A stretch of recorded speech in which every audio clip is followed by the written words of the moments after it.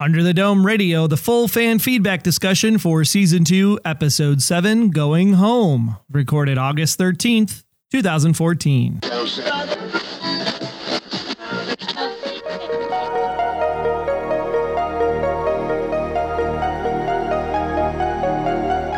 Whether you're listening while driving around, working out at the gym, or just sitting around like Lyle, eating, sleeping, and saying Melanie, we thank you for tuning in for another episode of Under the Dome Radio. This is the unofficial podcast and blog by and for fans of CBS TV's Under the Dome. It's episode 37 already. The show notes and links, anything we're talking about tonight, check it out at underthedomeradio.com/37. And we want to hear your feedback for next week's full discussion episode. Please visit underthedomeradio.com/feedback. And as always, Under the Dome Radio is a proud member of Noodle Mix Network and is sponsored by the affiliate links at underthedomeradio.com. Be sure to check it out for anything you want to buy from Amazon, even pre-order Season 2 of Under the Dome on Blu-ray and DVD. And me, I'm Wayne Henderson, your voice acting, podcasting, Green Bay Packers fan. And one quick question, Troy. Dome de esta, Casa de Zenith? Like Donde está Casa de Zenith. I like that. That's good. I'm Troy Heinrichs. I'm actually wondering if Sully or Mike Wazowski is coming to the Dome this season, and they'll make a special appearance with all these secret doors that are showing around. But either way, if that doesn't happen, just remember Roz is always watching, whether she's in the Dome or not. We have no idea. I'll keep my eyes peeled, Troy. Well, we're going to have our breaking news segment as always, where we talk about Dome related news and some exciting things for the United Kingdom. Very excited to share this news coming up in that segment. Also, we'll go on the air and talk about our favorite things that we liked about going home. Then on location, where we have some interesting theories and some fan outcry as we have our lost comparisons that people aren't too happy with this week. And in our investigative reporting section, we actually share an interview that our fellow sister newspaper, because of course, all the media here in Chester's Mill is owned by Big Jim Corporation. And because of that, we want to share that interview with you. So we'll have a link to that in our show notes at underthedomeradio.com/37 for that special interview. And we'll tell you a little bit more about that during investigative reporting. And then, of course, requests and dedication. We have some shout outs coming all the way from Japan that we'll share with you later on in the episode. Well, that's the beauty of podcasting. You can reach anybody that has an internet connection of any sort. It's good stuff. I can't wait. But first, the breaking news. What is the latest going on with Under the Dome in the news? Well, the director for this episode, Going Home, was David Barrett, and it was written by Peter Calloway. And the overnight viewers are ticking upward once again. We got 6.9 million viewers this week, but that's not the big story. The big story is that DVR is still the place to be. Now, we all can pretty much agree that Force Majeure, episode 3, is probably the best episode of Dome so far this season. And the DVR numbers prove that out because they added an additional 4.33 million viewers to bring the total for that episode up to just shy of 12 million, which is a 57% increase. But more importantly, it added 1.3 points in adults 18 to 49 and 1.6 rating points in 25 to 54. That's a 68 and 64% increase in those key demographics of people that buy stuff. That's the important thing. And that's just because of the DVR numbers being factored in? That is correct. Most people are watching the Dome second, third, fourth, fifth, sixth, seventh day, not necessarily watching it live Monday nights. It's on late. It's tough, you know. But the big news is that Under the Dome was the week's top program in viewers for the week that this episode 3 aired in both the adults 25 to 54 and adults 18 to 49. And it also posted the week's highest lift in viewers because of the DVR in both of the key demographics. So DVR is where Dome's at. And this is proof positive that the entire ratings system needed a revamp and maybe still some more tweaking. But the fact that you just can't go by Nielsen live ratings, I mean, that would have killed Under the Dome a long time ago. This is great news. But that's not the only best news this week. There's more news actually coming from across the pond, Wayne. What's going on over there? Well, the UK has been clamoring on Twitter. When are we getting season 2? When are we getting season 2? When are we getting season 2? And Channel 5 is like, it's coming, it's coming, it's coming. Maybe this summer, maybe the fall. Well, Channel 5 over in the UK has finally set the date for the second season premiere of Under the Dome. It will actually be on August 25th at 10 p.m. local time there in the UK. So I know all of our UK fans are jumping for joy now because even though they've been listening to the podcast, they can actually listen and watch and view the awesomeness that we've all been experiencing thus far. I think it'll help make the podcast make a lot more sense. And Monday, August 25th, great day. We'll be celebrating Regis Philbin's birthday and Gene Simmons' birthday from KISS. So that's a perfect day to start off season 2 of Under the Dome in the United Kingdom. I'm going to need Under the Dome that night because that's the first day my kids go back to school. Oh, yeah. I think you should do a rewatch along with the folks in the UK. Well, that's the news for this week. Let's go ahead and look at how we felt about going home, Wayne. And I know that you were saying that you were a little bit down on this episode at first. So change your mind at all after the rewatch? I've softened my opinion a bit, and I did like it better than last week's episode. So, yeah, there were more positives than negatives. And on our initial reactions podcast the other day that you thought I was just railing against everything in the episode, just the things that stood out in my initial reactions. But there's a lot more to it. And that's why we're going to talk about on the air. Well, where do you want to start tonight, Wayne? Well, I think it's just really something that we need to keep in the back of our minds or in the forefront. The fact that Jim in this episode reminded Junior, basically, I first I thought he was saying all the Rennies are special, but it seemed more like he's just saying that he's special. And maybe by default, some of that will rub off on Junior. Well, and the big question is he still preaching the Dome chose me? And I really love the conversation that the two of them have with each other. Junior's like, how come it's always about you, Dad? You know, why can't it be about Mom or about me or somebody else? It's always about what's the best thing for Big Jim. And I think maybe in this scene, Big Jim was trying to actually reach out to his son in a little bit of a way, but Junior just wasn't ready to listen to it. Right. It was kind of a feeble attempt at reaching out, but that was a pivotal question of Junior asking that, because I'm sure that almost everybody else in Chester's Mill has been thinking it at one point or another since the dome came down, and some of them from even before the dome came down. Why is it always about you, Jim Rennie?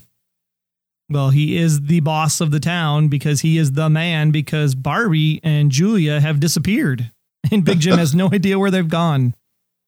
And nobody alerted him, which I could see not alerting him. But once somebody disappears down a semi-bottomless pit down to a playground in another dimension or wherever Zenith is, I just think that maybe Big Jim should have at least been told about it. It would probably be helpful, just because that way he can plan and scheme and do whatever he needs to do. Oh, wait, he does that anyway, so it doesn't really matter if he knows. He does always have a plan, much like our friend Benjamin Linus on Lost. Big Jim, in a different way, he is a quick reactor, and he's got, connections and people doing things for him. So he's definitely going to play into this, or he's going to have this play into something he's got planned. And I bet we find out this coming week. Well, let's stay with Big Jim. Overall, throughout the course of the season thus far, how happy are you that we're seeing the Big Jim that we've grown to known to love from the book? Or the Big Jim that we've grown to hate from the book? I am actually pleasantly surprised because, like you touched on in initial reactions, there were signs of the super devious and dark Big Jim. I mean, not only when he was talking to Junior a little bit, but also when he was in Rebecca Pine's house and threatening her. That is the Big Jim that's in the novel by Stephen King. Yeah, I was really shocked that he just kind of let himself into Rebecca's place. That was the first thing that kind of crossed my mind of, okay, number one, how did you get in? Secondly, how threatening can you be without being able to hold yourself back? I thought that was really well acted this week by Dean Norris, because he was just towing that line. I was almost waiting for either a shank or a golden baseball or something to come on out and totally take out this one nice, naive science teacher that seems to be changing ways herself as well. In fact, I was so sure as soon as that scene started to play out that Jim was going to kill the science teacher that I already had it in my show notes. I thought, once it didn't happen, I'm like, okay, let me backspace a few spaces and take that out. But I thought for sure she was a goner. And I do think she's going to be a goner fairly soon because Big Jim did give her one last chance. Don't ever cross me again. So let's talk about the science teacher then this week. She's helping Julia try to figure things out. How do you like the transition from I'm ready to wipe out the town to, yeah, surely, Julia, I'll be sure to help protect the town from Big Jim? Although I do think it happened a lot sooner than it would in real life. I mean, come on, we're trapped underneath a dome that we don't know where it's from. I think it just doesn't seem authentic is a term I'd like to use. I will find it hard to believe if they really become best buds, because I just think that Rebecca Pine is basically using Julia is my vote. Oh, I didn't even read it that way. That's a really good observation. Is she trying to side with Julia, but at the same time still kind of keep herself in line with Big Jim so that maybe at the end when the two of these end up killing each other, then she comes out on top? Yeah, and whoever is left standing, she can kind of side with. And let's face it, all of the things that especially the past 2 episodes have started happening with the underground tunnel and now the cliff and who knows where it goes. This is all very science-y, on the fringe kind of stuff. So that she is just full bore into it, because if she can find a way to explain this, then she is the king of the science teachers. So the cliff itself, and talking about science-y and tech and all that good stuff, what a great way to bring back the good old Microsoft Surface tablet in order to watch video from a supposed Amazon drone that's going to deliver packages all the way to Zenith. I know you had some qualms with this scene. Why don't you talk a little bit about what irked you? Well, I'm going to pull back a little bit on it. It's kind of absurd. We know that Joe is supposed to be almost a genius child. And of course, he's the teacher's pet of the science teacher. And evidently, even though Chester's Mill is a fairly small town, they have a fairly advanced robotics program there at the school. And I was thinking that he was just going to have one with big, like, monster truck tires that would go down on a rope. I didn't know he was going to actually have a remote control hovercraft type of vehicle. But I'm going to use the old willing suspension of disbelief and just go with it. The part that I'm having the most trouble with is the fact that even though it was for a split second and they had to freeze one single frame of the footage, the fact that that hovercraft was able to transmit a signal from wherever Zenith is pretty amazing. Well, I guess that's the question of what the mystery of the portal or wormhole or whatever you want to call it is inside the tunnel is, could you exist in both places at the same time? And that's how the video transmission was able to happen. I have a feeling that's the direction they're going to go. So I'm going to go along for the ride with it. What the heck? So is it a portal? Is it a teleporter? Is it something energy related in order to make that transition from Chester's Mill over to Zenith? That's a good question. There's a lot that plays into it, and I don't know if we're ever going to get a full answer. But the fact that after Barbie was pulled down, he was kind of floating, and all of a sudden the rope broke and he was pulled, basically. When he got to the playground in Zenith, he wasn't just laying there. Didn't we actually see him kind of fall at least a few feet down and crash land into the playground? Yeah, and that's the big question, is what we didn't see was how he materialized on the other side. Did he materialize on the ground, or did he materialize at the top of the slide and slide down? Or did he materialize in thin air and just kind of like fall 6 feet and then land not face first on the dirt? I kind of got the impression that he fell at least a few feet. The amazing part was after he got up and dusted himself off, he didn't stop off and ride the swing set for a little while, because that would be what I would do. The more amazing part was the people that were sitting there in the park going, hey, look, there's a caveman that just appeared out of nowhere. Is that because of his perfectly groomed beard that they would think he's a caveman? I'm glad that at least somebody reacted to him as he was walking down the street because of the blood and stuff on his face. Like maybe he had Ebola that's been going around. Oh, yeah, there's a lot of that going around. And perhaps Zenith is safe from that type of stuff. I don't know. But yeah, definitely somebody reacted to that, and he's kind of looking at it. Oh yeah, I should probably clean that up. So that's when he decides to actually go to his house. And this is the one thing that I didn't quite pick up on before Maxine's goons came in, but he looked at that picture of his like army buddies, and the one guy looked like it was one of his army buddies. So was it the army buddies, or was it just a lookalike that kind of looked like one of the army buddies? I was trying to grapple with that because obviously it's a slightly older photo. I think it was at least one of the army buddies. I know the guy you're thinking about. I believe somehow him and Barbie both ended up in Maxine's little militia there somehow. And then the question is Maxine's organization, if you remember back in the episode where she was talking about how she has friends on the outside and it was part of this real estate group, is the real estate group now maybe anti to whatever Acteon Energy is? So is it two competing things like Widmore Industries versus somebody else when you talk about it in reference to Lost? Or is her little venture maybe a subsidiary of Acteon? Oh, like a conglomerate owning everything. Possibly, or in some sort of mutual agreement to work together. I have a feeling that Barbie's dad wouldn't be that shocked about whatever a good old, we can't talk about her underground operations, but what Maxine was up to. Then we have the Hounds of Diana logo on that sign. I still want to figure out if the Hounds of Diana is the backdoor channel or if the Hounds of Diana is competing against Acteon Energy and trying to get the word out that not only is the dome a bad thing, but that Acteon Energy is bad too, because it seems, especially in a lot of these TV shows, we watch one called Continuum on the Sci-Fi Channel and out of Canada, a really great program, and how, especially even the world today, we're talking about corporations having more and more control and taking it away from the government. So is that what the Hounds of Diana is trying to expose, is that this Acteon Energy is overstepping? I think you're onto that because Hounds of Diana just has the look and feel of a renegade operation of some sort. And who ultimately is the lead dog at the Hounds of Diana? Get it? Whoever the head honcho is over there, I wonder if we've met that person yet and exactly what is their plan.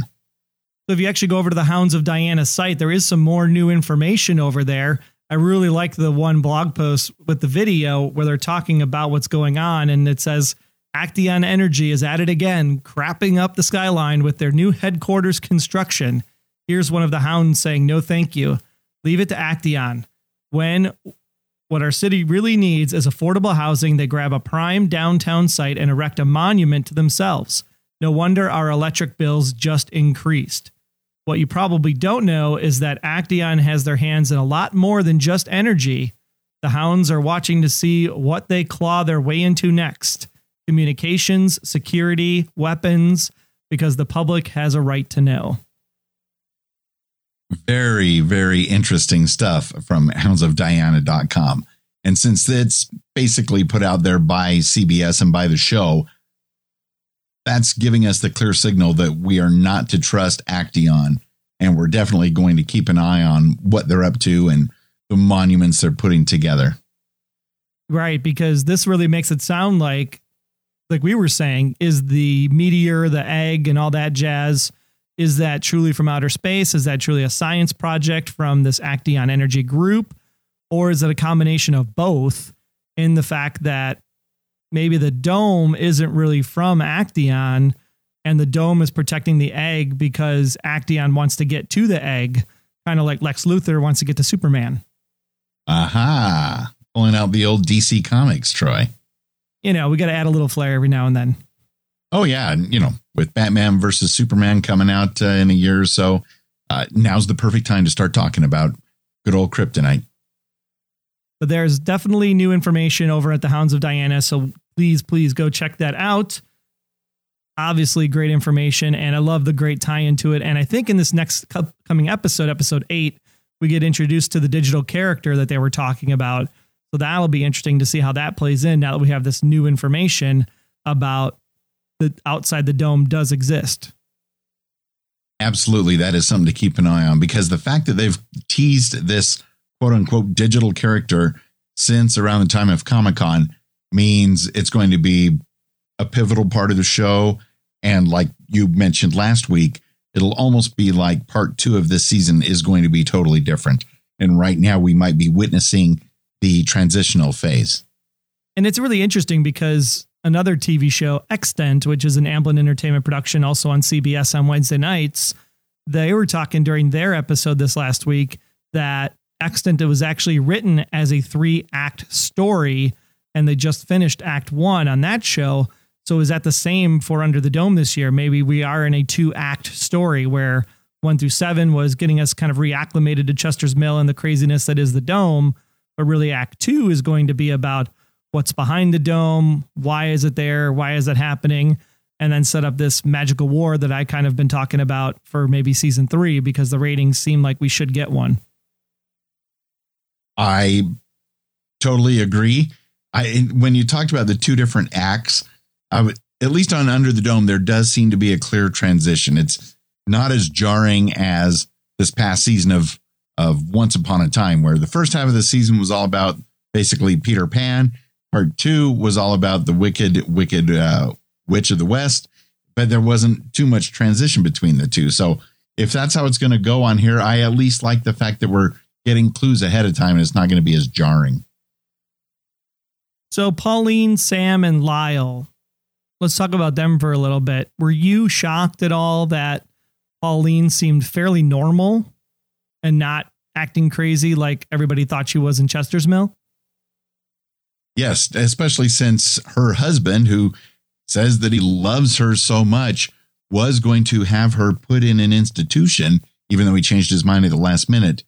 I was expecting her to be a lot crazier, but yet it's Lyle who now, after falling off the cliff, going down to Zenith in the playground, Lyle is the one he's beyond crazy right now. The poor guy. I don't know if we're going to get our Lyle back. The big question I have, was Pauline ever crazy? Was she just kind of spewing out the Dome information and nobody really knew what the hell she was talking about, but she was actually sane the whole time? And because Sam is as diabolical as he is, even lying to his sister, potentially, like you said, maybe even wanting to kill his sister because maybe the original 4 hands needed to die. Because Pauline found Lyle first, did she slip something to Lyle to make him the state that he's in? Maybe as a protection mechanism, knowing that Sam was going to be there soon. So keep Lyle from being able to spout too much information. I could see that. I can also see that it's really interesting that these 3 that you mentioned, Sam, Lyle, and Pauline, that's 3 of the original 4 hands all together again in the same place, though it's now in Zenith. And if by some chance we get the Melanie back there, we'll have all 4 of them. And I wonder if just having all 4 of them out of Chester's Mill might be enough to bring the Dome down, if they could convince the hatchling into joining them over there. Well, if these are the original 4 hands, Melanie dies. They do whatever they do to her body. But the mini Dome is there. So when did the mini Dome come? Did the mini Dome happen through the original 4 hands or 3 hands, and it really wasn't part of the Dome itself? So were Sam and Pauline and Lyle working with Acteon Energy, let's say, to protect the egg? I like that. I could see, Acteon, with the age of Barbie's father, it could go all the way back to that particular time in around 1988 or whatever, that they may have started this whole process. And perhaps that is one of the big other secrets that Sam and Lyle made a pact about keeping secret forever. And maybe we finally get to find out some more of these secrets. Crazy stuff ahead, that is for sure. Anything else you want to talk about this episode before we get into some crazy fan feedback? Just briefly, the fact that we had this pseudo memorial for Barbie, with the candles being lit and all of that, and they don't even have 100% proof that he's dead, but still no mention of our buddy DJ Phil Bushy. Is he dead? Or is he not? Is he recouping at the hospital in Chester's Mill? Or are we going to just now pretend that he was never there? That's all I wanted to touch on. That's because we can't say Dome Jesus or we're all going to go to hell or something. No, yeah, we can't say that. All hail Big Jim. Hallelujah. Wow. Never.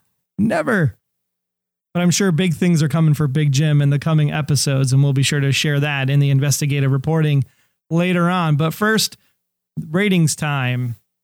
I'm going to let you go first, Wayne, because you were down and now it sounds like you might be coming back up. Well, a little bit. Taking all things into consideration and thinking about it for a few days, rewatching, I'm going to give this one a 6 out of 10 magical playground landings. That's up quite a bit from last week. That's higher than I thought you were going to go. I'm going to give it 17 dome days. 17 dome days out of 20, which if you do the math, of course, is about an 8.5 out of 10. I see where you're going there. Okay. Well, wow. You were raving about it. I didn't know if you were maybe going to come down a couple of notches after a rewatch, but still 8.5. That's one of the strongest ratings you've had. So going home, a popular episode, Troy. Well, I always said after we read the book that, 8 days in the book, I was like, come on, something's got to happen outside the dome. So the fact that we're outside the dome finally, this is all new territory. This is why I wanted to watch the show in the first place, because this is what the TV show could give us that the book couldn't. And so I think book readers are going to all start either going, oh, it's not the book and completely give up on the show. Or like me, the book reader is going to be, ooh, this is all good new stuff. And I wish they would have done this in the book and made it, 2 volumes long instead of just 1. Right. Because we need another 33 hours or so of audio to listen to, or another 5-pound book to read.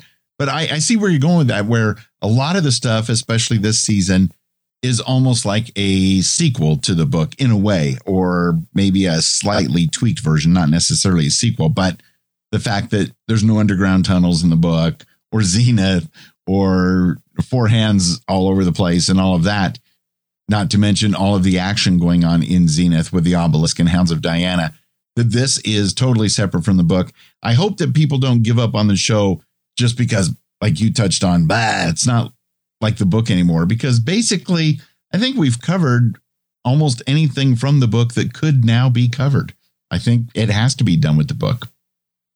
Except for the major catastrophe at the end, which may still be coming, but in a different form. We'll see. Well, let's go ahead and check out the listener voicemail line. Again, you can call in at +1 904 469 7469 or underthedomeradio.com/feedback to record your voice or email in an MP3. Or, of course, you can just comment on the show notes. Like most of our feedback came in this week. Lots of great discussion happening there. But first, to the listener voicemail line, Wayne. Okay, this is Jeff Gentry, X-Force 11. Here's my door theory. The locker door and the door at the Barbara estate are portals or doors in and out of the dome, kind of like the doors in the Gunslinger trilogy or a set of books. But like the door in the Kala, they require something to have them open. And seems like Angie's sacrifice of blood on her door, maybe that was what opened the portal out. We already see a handprint, and it was a yellow handprint on the door at the Barber estate. So I don't know if that's paint or what that is, why it's yellow. But so maybe there had to be some type of sacrifice to get out of Chester's Mill and out from under the dome, and there had to be some type of sacrifice to get into Chester's Mill. But that may have already been made since there's already a handprint there. So, maybe there's something that has to get people in and out. I'm just thinking about Black 13 enabled, them to get out of the door in the Kala and through that door. Maybe that's what the egg is on that side, but maybe there's got to be something on the other side. I don't know, but just callback to the Doors and the Dark Tower series. Thanks, guys. Bye. Wow. Jeff Gentry, thank you again for giving us a call at 904-469-7469. Fantastic stuff. And you know what they say? Don't eat the yellow handprints, right? Exactly. But I love how he brings up Black 13. For those of you that aren't Dark Tower fans, Black 13 is one of the 13 orbs in the Wizard's Rainbow. And each of these orbs has different properties, and most of them have been lost over time. But I especially love, now that he mentions that, how we had the pink rainbow and we had the black rainbow in the book. And of course, now we have a black egg that turns pink. I think it's an amazing catch. And Jeff, I believe you may be onto something with that one. And even if you're not, I love where you're going with that. Great catch, great call out. And the fact that that's the biggest mystery we have on the show right now is the door and the handprint. And like he touched on with Angie saying that maybe the bloody handprint was kind of a sacrifice or a signal to that particular door. Maybe the yellow handprint did something similar on that one. Well, and that goes back to Pauline's painting that she did in the season opener when she put the red blood over the top. We were kind of comparing it to Exodus and the Passover and kind of a signal to the dome to say, leave my son alone, kind of Passover the firstborn kind of thing. But maybe that red splotch was the key to unlocking the back tunnels, because that was kind of the signal then that the blood needed to be on the locker in order for the locker to do its thing. I love it. I can't wait to see where they go next with this, because that's the big mystery that I want to know about. Well, you had put a question out on Twitter and said, were you surprised by Zenith and what we found there? And of course, our good friend Charlotte, a.k.a. Cha-Cha Boshoff in South Africa, said that she had just watched it there in South Africa. Total awesomeness, cried, happy, and wowed all at the same time. Barbie has a dad, ! Cannot wait till next week. Thanks so much, Charlotte, for responding to our Twitter question. Again, at UTD Radio Podcast is the Twitter handle. Make sure you're following it and conversing along with all the fellow Dome heads as we chat live Monday nights, even though we all know that you're watching it Wednesday, Thursday, or Friday per the DVR numbers. Yeah, it's tough to sync up with all of those, but we'll do our best. A listener who goes by Lucifer left this on the website at underthedomeradio.com. The obelisk, especially the one projected by the egg, is something that annoys me and makes the show more unbelievable and less interesting. Done watching the episode, and I was like, what just happened? Have they gotten out of the dome just like that? And today, I didn't hear Sir Wayne mentioning, quote unquote, over the top, which, by the way, confused me. Is over the top a bad thing or good thing? And I'll just interject real quick. It's just kind of an expression that the show might be acting so crazy and things are just so beyond belief. I think over the top could be taken as a good thing or a bad thing, depending on what you're looking at. I kind of meant it as both at the same time, if that makes any sense. Anyway, he continues. Also, I agree with Sir Wayne. Ooh, I like that. We've had enough eggs for breakfast, and it really annoys me every time they bring it in. Plus the, we are 4, let's vault in. Plus pink stars are falling. Plus the obelisk projection.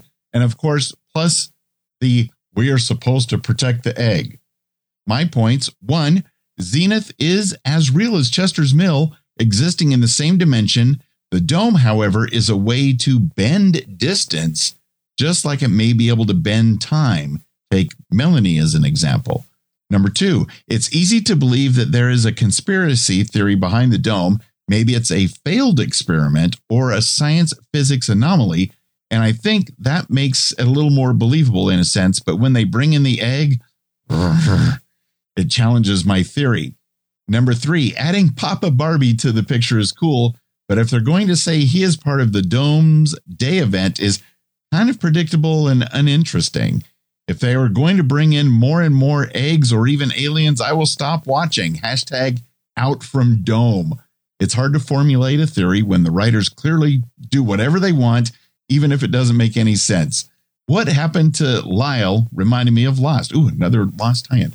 I forgot the episode title, but it involves I think the scientist who passed through the island, that EMF thingy, something like that. And P.S. I really wanted to record this feedback, but it crossed my mind. I love it when Sir Troy reads comments. It's more believable. Oh, Troy, I should have had you read these. That's okay. I think you did a great job this week.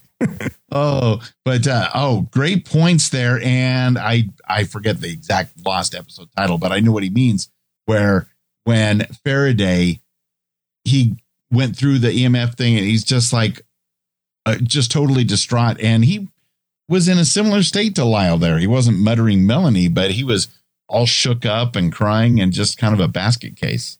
Or those guys that went on and off the carrier in season 4, how some of them came back a little demented and threw themselves off the boat because of that same process. If they didn't come in and out at the right compass heading, maybe there was some issue going on there. Right. They wrap themselves with chains and jump off the ship. That was a really interesting twist. I like the nickname there of Papa Barbie. I like the nickname Sir Wayne and Sir Troy. You have been duly knighted. Maybe it's all in keeping with the monarch theme of the show. That's right. Make sure you show respect. Otherwise, don't cross me again. Oh, I love it. Hang in there with the show. I know it's totally off the rails at times, but it's entertaining. Let's just leave it with that. It's entertaining, and that's the least that we can expect. And if we get a lot of other great stuff, it'll just make it that much better. But at the same time, just watch the fun, man. It is wild. Well, on the Lost front, we have a lot of Lost this week, actually, and also some Fringe as well. Well, Mike at Jovial Falcon on Twitter, that's Jovial_Falcon, said that Sam's shaking hand reminded him of David Robert Jones from season 1 of Fringe. Maybe a little internal damage, possibly. Let's see if Barbie ends up with the same thing. It'll be great to see if they tie in that, or if it's something to do with the fact maybe Barbie won't get it because he is originally from Zenith. And so he's kind of immune just by growing up there. And I just thought it was cool that we got a tie back to Fringe. And David Robert Jones, one of the creepiest characters of any television show. That guy just totally wigged me out all the time. Yeah, if there was ever one bad villain that was awesome, he's one of those bad, awesome villains for sure. I mean, his prison escape alone was pretty spectacular. Very much the same similar fashion. Mm-hmm. You're one day, and next day you're not. And who knows where you're going to end up. But it was good stuff. Thank you so much for that. Well, a lot of the Lost fan base was up in arms over this episode, especially at Lost Weather Guy on Twitter and at Oceanic815KC. They took some issue with kind of recreating the iconic scene from season 5, making Barbie and Julia very similar to Juliet and Sawyer. How did you feel about the rope and the hanging in the cliff? And well, we already know how you feel about the no, but well, I think you feel kind of the same way about the no. I thought that scene, and this is why I didn't mention it on our initial reactions, because I didn't want to derail the whole podcast talking about that for way too long while we let it sink in. But it was beyond paying homage to something cool from Lost. It was almost recreating that exact scene with some of the similar verbiage and expressions, and the fact that Julia and Juliet, similar names, they just switched the male and female roles as far as who was down and who was holding them up. I was pretty frustrated. I mean, that I was yelling at the TV like, oh my goodness, that is the exact scene. And I had a feeling that anybody that saw that was also a big Sawyer Juliet fan, there were those that thought that was the best relationship on Lost, that they would definitely feel it even more than I did. How about you? I didn't pick up on it right away because I think the one issue that I'm having right now with Under the Dome is that I came into it assuming that because Jack Bender and Brian Vaughn were tied to it, that it was going to have that same character development and that character connection feel back in season 1. And clearly that was evident from the get-go that it wasn't going to have the same character association that Lost had. I mean, by episode 4, man, you were like tied into these people in Lost. By episode 4 of Dome, you're just kind of like, this is fun to watch. And so I'm really excited now that we have some sci-fi and some mystery and some weird corporations and something else other than the characters, because that's what's going to make Under the Dome stick for me a little bit longer, at least, because I know that it's been 17 days, according to the Billboard. This relationship is not the same epic romance that Sawyer and Juliet have in season 5 of Lost. So it just doesn't play out the same way. Barbie should have just been like, you need to protect Chester's Mill. I need to do this. Cut the rope and just grow up and wipe away the tears and move along. Right. You take those exact things you said and you mix in the fact that, you know, I know there are people that love Barbie and love Julia and love the two of them together, but I don't think it's near the percentage of the fan base that loved Sawyer and Juliet together. And so I don't think it plays in that respect either, as far as the number of people that care about those particular two and how, not only the fact of how they got together, but with all of that mixed in, when you rewatched it a second time, did you, on that viewing, notice how much like the Sawyer Juliet scene it was? No, because I immediately just separated the two. I said, I'm not going to let this ruin such a perfect moment, and I'm not even going to equate the two to each other. So because you guys all said it looked the same, I made sure I blocked it out of my mind. Okay, because trust me, it's almost the whole scene just rewritten a little bit. Let's move on then. Well, we got a great Domehead Hall of Fame page. Yes, if you remember that, we do have some awesome Domehead picks out there at underthedomeradio.com/Domeheads. And we have a new pick that got sent to us over Twitter from @LOLALARISCY. It doesn't really come out to English at all, so that's why I had to spell it for y'all. But she sent in a great pick. It was so funny. It made me laugh out loud in the middle of my office today. So we'll make sure to put that up over again at underthedomeradio.com/Domeheads. Be sure to check it out. And of course, if you have a picture similar or anything else that's on that page that you'd like to do, we'd be happy to feature it. And of course, tag it to your Twitter account so that the Domeheads can follow you and interact with you during the show. Yeah, there's some very creative pictures on that page. The things that people have seen while they're out and about, and it reminds them of a dome of some sort, so they pose with it. It's good stuff. I really like that Domeheads collection, and we'll be sure to add that new photo to that. Well, I want to know what you feel about this next one here, Wayne, because Russ sent us an email this week, and I think he made a really good point. So remember in the season opener, around the 40-minute mark, Melanie just kind of passes Angie and completely, like, as if she's on a different plane of existence, doesn't even think she's there or any way, shape, or form. And then she immediately goes to Linda's body between the dome wall and the truck and kind of holds her head and says, I'm sorry. Her character's kind of gone from knowledgeable to ignorant. And he's wondering if that scene's going to be removed, either when the episode's repeated, maybe even on the DVD release. And this got me to thinking, I understand where Russ is coming from, because Melanie seemed like such a more interesting character in the season opener. Somehow she's in tune with the dome. Somehow she's speaking for the dome. And now it just seems like she's just any other kid, you know, and that kind of mystery about her has gone. So are we going to get back to that at all during the course of Act 2 here in season 2? Excellent catch on that one, Russ. I think it has something to do with, again, going back to, I think with Stephen King writing the pilot episode this season, and perhaps some of the other writing groups just maybe forgetting that aspect of Melanie. And I think now that you've thrown it out there, if word gets around, you may be onto something, and they may retweak the editing of that first scene, or just leave it in there. Hope we don't notice, because we all remember, well, actually only I remember, on Fringe, there was a very important character with important tasks and methods who was brought in on one episode. I think it was early season 3. And then all of a sudden she was gone, never to be heard from again. And as if she never existed, and they never went back and fixed it. Oh, I think it's a good catch. And we're just going to have to check out the season 2 DVDs and Blu-rays and see if that's still that way. Well, it's time for some crazy theories, because Ann Sith wrote back in on the show notes at underthedomeradio.com/36 for the initial reactions. And Ansa said, Action energy led by Barbie's father is somehow connected to the appearance of the dome. The dome requires energy to be maintained. So is Actaeon powering it? Was there a power surge that caused the magnetization? I can't even say that right. Magnetization. His dad said that getting Barbie back to the dome could ruin everything, implying they are directly involved with the dome project. And I agreed with him on that. On the initial reactions, I said, Barbie even seems like he knows about it the way he answered his dad. He goes on, I often wondered if the dome was an incubator for the egg.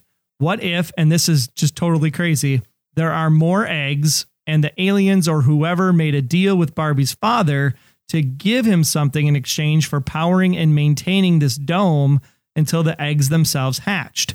Perhaps a deal to save his wife from her illness. He never actually said that she was dead, did he? I don't remember him saying that she was dead, just that she got sick when Barbie came home. Right. There was a lot of implication there. Now, the portal to Zenith is there underneath the dome to allow access in and out for someone to check on the eggs. Does Barbie's father know about it? He didn't seem curious as to how Barbie actually got out of the dome. It's almost as if he knew. And that red door, can anyone say hatch? Lost? My bets for what's behind that door are either A, more eggs waiting to hatch, B, Barbie's mother, or C, like some other people have said, a tunnel back into Chester's Mill. But what's with the obelisk? Is it a communication tower? What does Melanie have to do with the eggs? And what is the purpose of her returning? Why is Lyle chanting her name while staring at the obelisk from the window? And the egg clearly wants to go to the obelisk. So I hope they actually take it there once they, Melanie, and the Scooby Gang go down off the cliff. Cannot wait till Monday. Awesome. Thanks so much, Ansith. I think that's some great points there. I really love the aliens making a deal with Barbie to hatch the eggs for some greater purpose. That's awesome. Oh, I did too, as well as touching on that possibly that portal people can go to and from under the dome in Chester's Mill. And I was thinking about it, and it makes sense that maybe that could be one of the things to do with that door now that it's been mentioned by Ansith, because you can't really go from the playground back up into the sky and somehow catch that magical spot that'll take you back up to the cliff. If say a rope was still hanging down, that direction seems to be a one-way visit, basically. So if they can go back under the dome, and I still am confused. They were so vague when Barbie and his dad talked about getting Barbie back to the dome. They left it open to interpretation, whether it's just to the dome so he could maybe write notes and hold up his hand again and wave to the people in Chester's Mill, or if his dad actually has a way to sneak Barbie back in. If they go that route, the people at Chester's Mill are going to start freaking out. Well, going back to the playground and is it only a one-way trip, I'm going to reference one Stephen King's book about magical doors and teleportation called 11/22/63, and maybe the portal back to Chester's Mill is in the playground. You just have to know where the invisible steps are to go ahead and climb back up the ladder. Well, I love 11/22/63. That's my favorite Stephen King book. I'm actually re-listening to the audio book version of it again right now. And I love the thought on that. The only problem I have is the fact that it's a playground and so many kids go there. I would think another child would accidentally find it if it was like invisible steps. Perhaps you need to get on the swing set and ride it back and forth and build up momentum and get as high as you can and then fly off the swing. And instead of landing in the sand, you land up on top of the cliff under the high school, under the dome. But only if you go around the top of the bar with a 360 at least once. Then I'm doomed because I'm not going to go quite that far. Well, Ansith, I think you have the best theories this week, so we're going to go ahead and give you the honorary Under the Dome Radio DJ of the Week to Ansith. We'll feature Ansith's theory and link to it in our show notes at underthedomeradio.com/37. And remember, if you want to be the honorary Under the Dome Radio DJ of the Week, you have to send us an awesome theory, either through the comments on the website, through Twitter, via the voicemail listener line at +1 904 469 7469, or of course, record your own MP3 and go ahead and send it in at underthedomeradio.com/feedback. And we'd love to hear from you for the next Under the Dome Radio podcast. We definitely do. And this week, there were some other really good theories out there.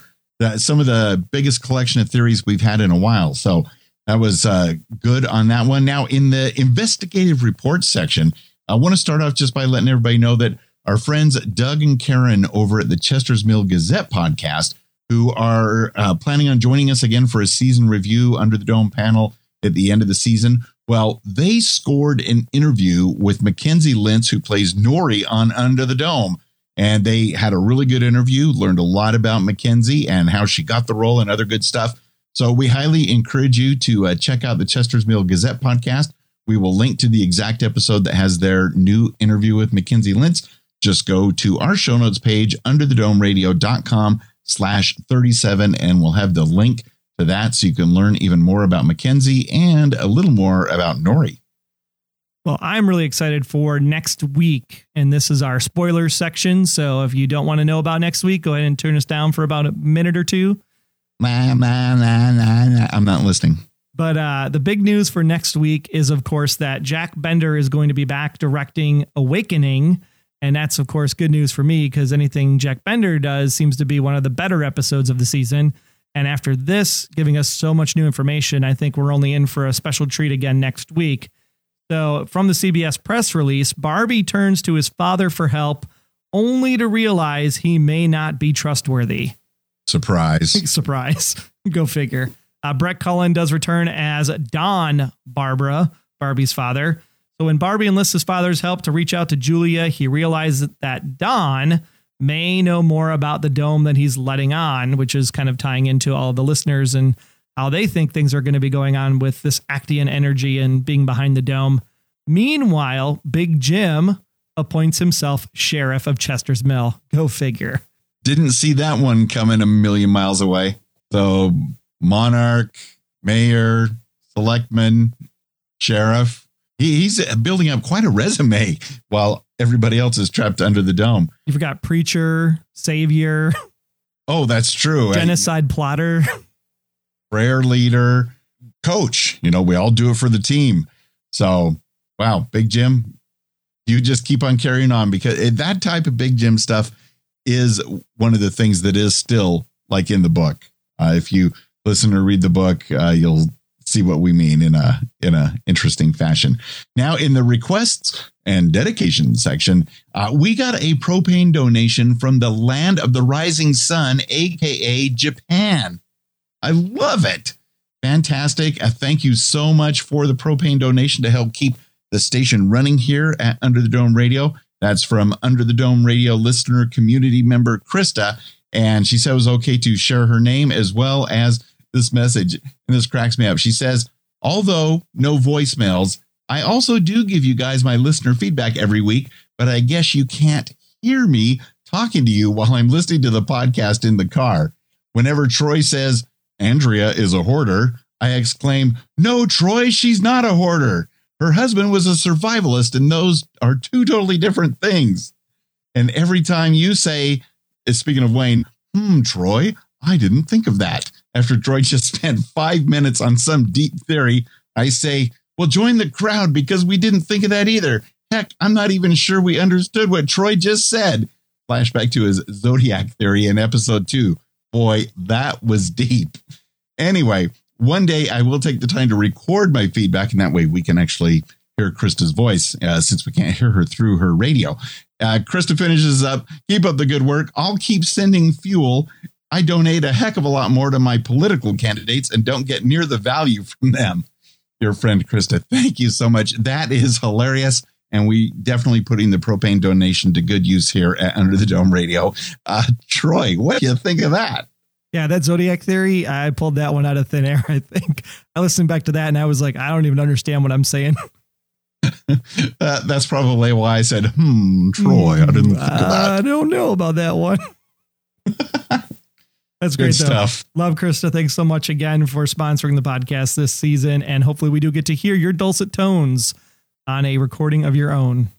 All the way from Japan. How amazing is that? That's another country I can't wait to visit someday. Yeah, we had Japan, the Philippines, Norway, the UK, South Africa.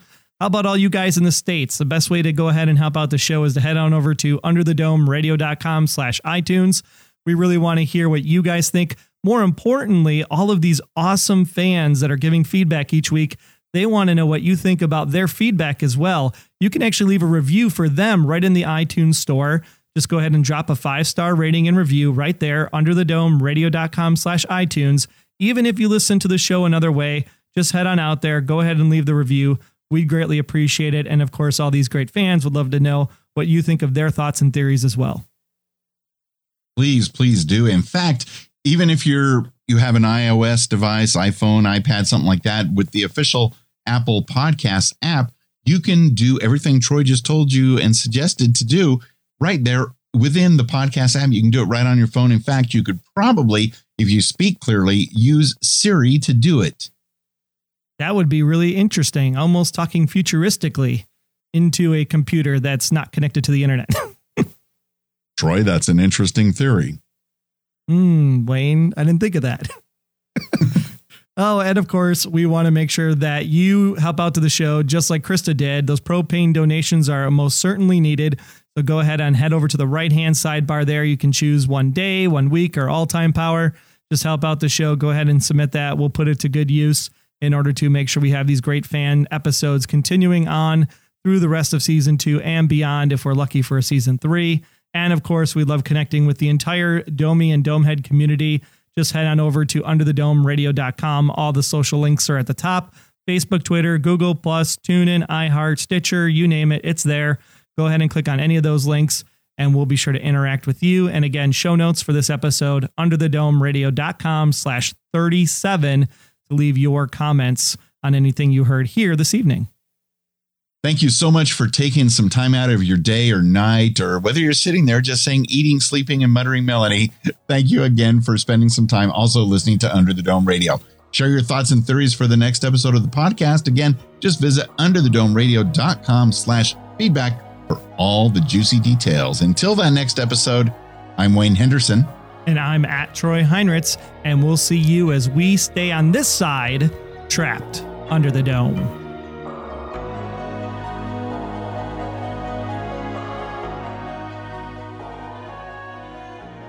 Under the Dome Radio.com. Under the Dome Radio is a proud member of Noodle Mix Network. Get more of our award-winning and award-nominated podcasts to make you think, laugh, and succeed at noodle.mx. Get organized in your personal and professional life. Laugh with our clean comedy. Theorize over great television shows and so much more. All waiting for you at noodle.mx.